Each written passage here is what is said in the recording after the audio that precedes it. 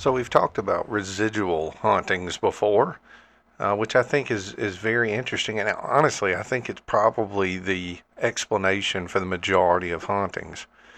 Uh, One thing that people often wonder, or, well, I can certainly understand why they would want to know, is how do you get rid of it? How do you get rid of a ghost? How do you get rid of, even if it's a residual haunting, how do you get rid of it? Of course, we know if it's a demonic presence, well, you probably need to call a priest and get a priest involved.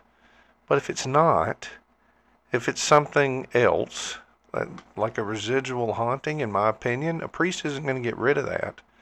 And if you're new to the show and you don't know what I'm talking about, a residual haunting is almost sort of like a recorded instance in time, a scene that occurred maybe in a haunted, or excuse me, not a haunted house, a scene that occurred in a house many, many years ago, and now a new family moves into the house and they're seeing this scene happen over and over.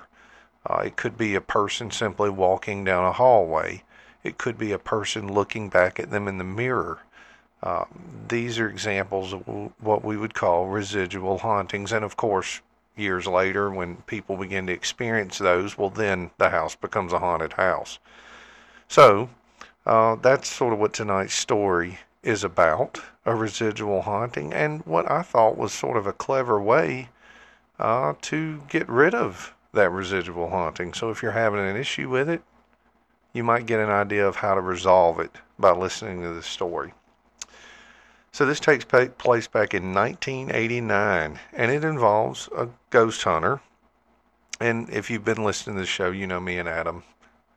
Sometimes we scoff at some of these people that are claiming to be ghost hunters, paranormal investigators, whatever you want to call them. And that's not really fair, because I don't think all of them are, I don't think all of them are trying to pull the wool over your eyes or make something out of nothing. I think there are some that genuinely, are kind of taking the same approach as me and Adam do, that, hey, you're going to have to really prove to me that something real is going on here before I'm going to believe it. Now, one such ghost hunter, in my opinion, is a man named Lloyd Auerbach, I think is how you say his name, and he had a partner named Chris Chacon. Good name, Chris. Anyway, they set up the Office of Paranormal Investigations in Orinda, California, and it was manned by a staff of 12 investigators. Now, in 1991, Auerbach and his team looked into the case of a reported ghostly presence in a house in Alameda. I guess that's how you say that. The following account was compiled by Lloyd Auerbach himself. It was a family of four, a mother, whom we'll call Nancy, and her three children. And the children, just so you know, they were in their teen and preteen years. These were not very young children. But they had moved into a rented house in Alameda a few months before. Nancy called to report strange goings-on in the house. Now, what Nancy and the children experienced were phenomena of various types. Nancy felt, she couldn't explain it, but she just felt the presence of an old lady almost from the time they moved in. Her daughter reported seeing an old lady coming down the stairs from the attic. The sighting of the elderly woman continued and was seen by Nancy, a friend of hers, and her sons. Nancy also saw a face in the closet, though not that of the same old woman. That would be creepy. You open your closet door and someone's looking back at you. Now, their landlord was himself apparently a problem in that he just couldn't seem to stay away from his childhood home. He even left clothing, furniture, and other knickknacks when he rented it out. He left them in the house. He and his brother had been adopted, and from what the landlord told them, Nancy got the impression that his stepmother was a taskmaster, that the old lady they saw was the landlord's mother, and that everything somehow related to her. My team and I, this is Lloyd talking again, my team and I came into this case with a few preconceptions. First, before any more information than I knew was passed on to the team, I had them walk around for their own impressions. They were to mark off any places on a floor plan to see if they felt anything in certain spots. After hearing the descriptions of the experiences and the phenomena, we interviewed the family members and were able to add experiences to what they had first offered. The spots marked off by the team members seemed to match very closely with the spots where the reported incidents seemed to occur.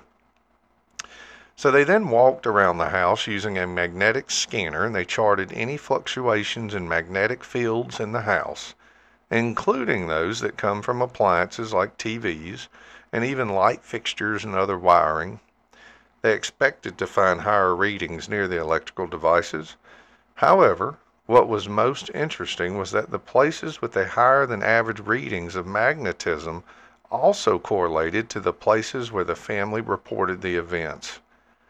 Now, based on what they heard about the experiences and the behavior of the phenomena and the history of the house, they eventually concluded that this was a haunting, but, the family members were perceiving bits of information relating to what had gone on in the house over time.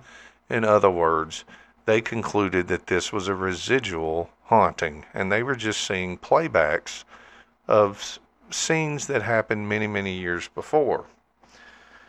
So since there seemed to be some sort of connection between the past history of the house and the phenomena, Lloyd suggested that they should remodel or do some remodeling work, and as quickly as possible.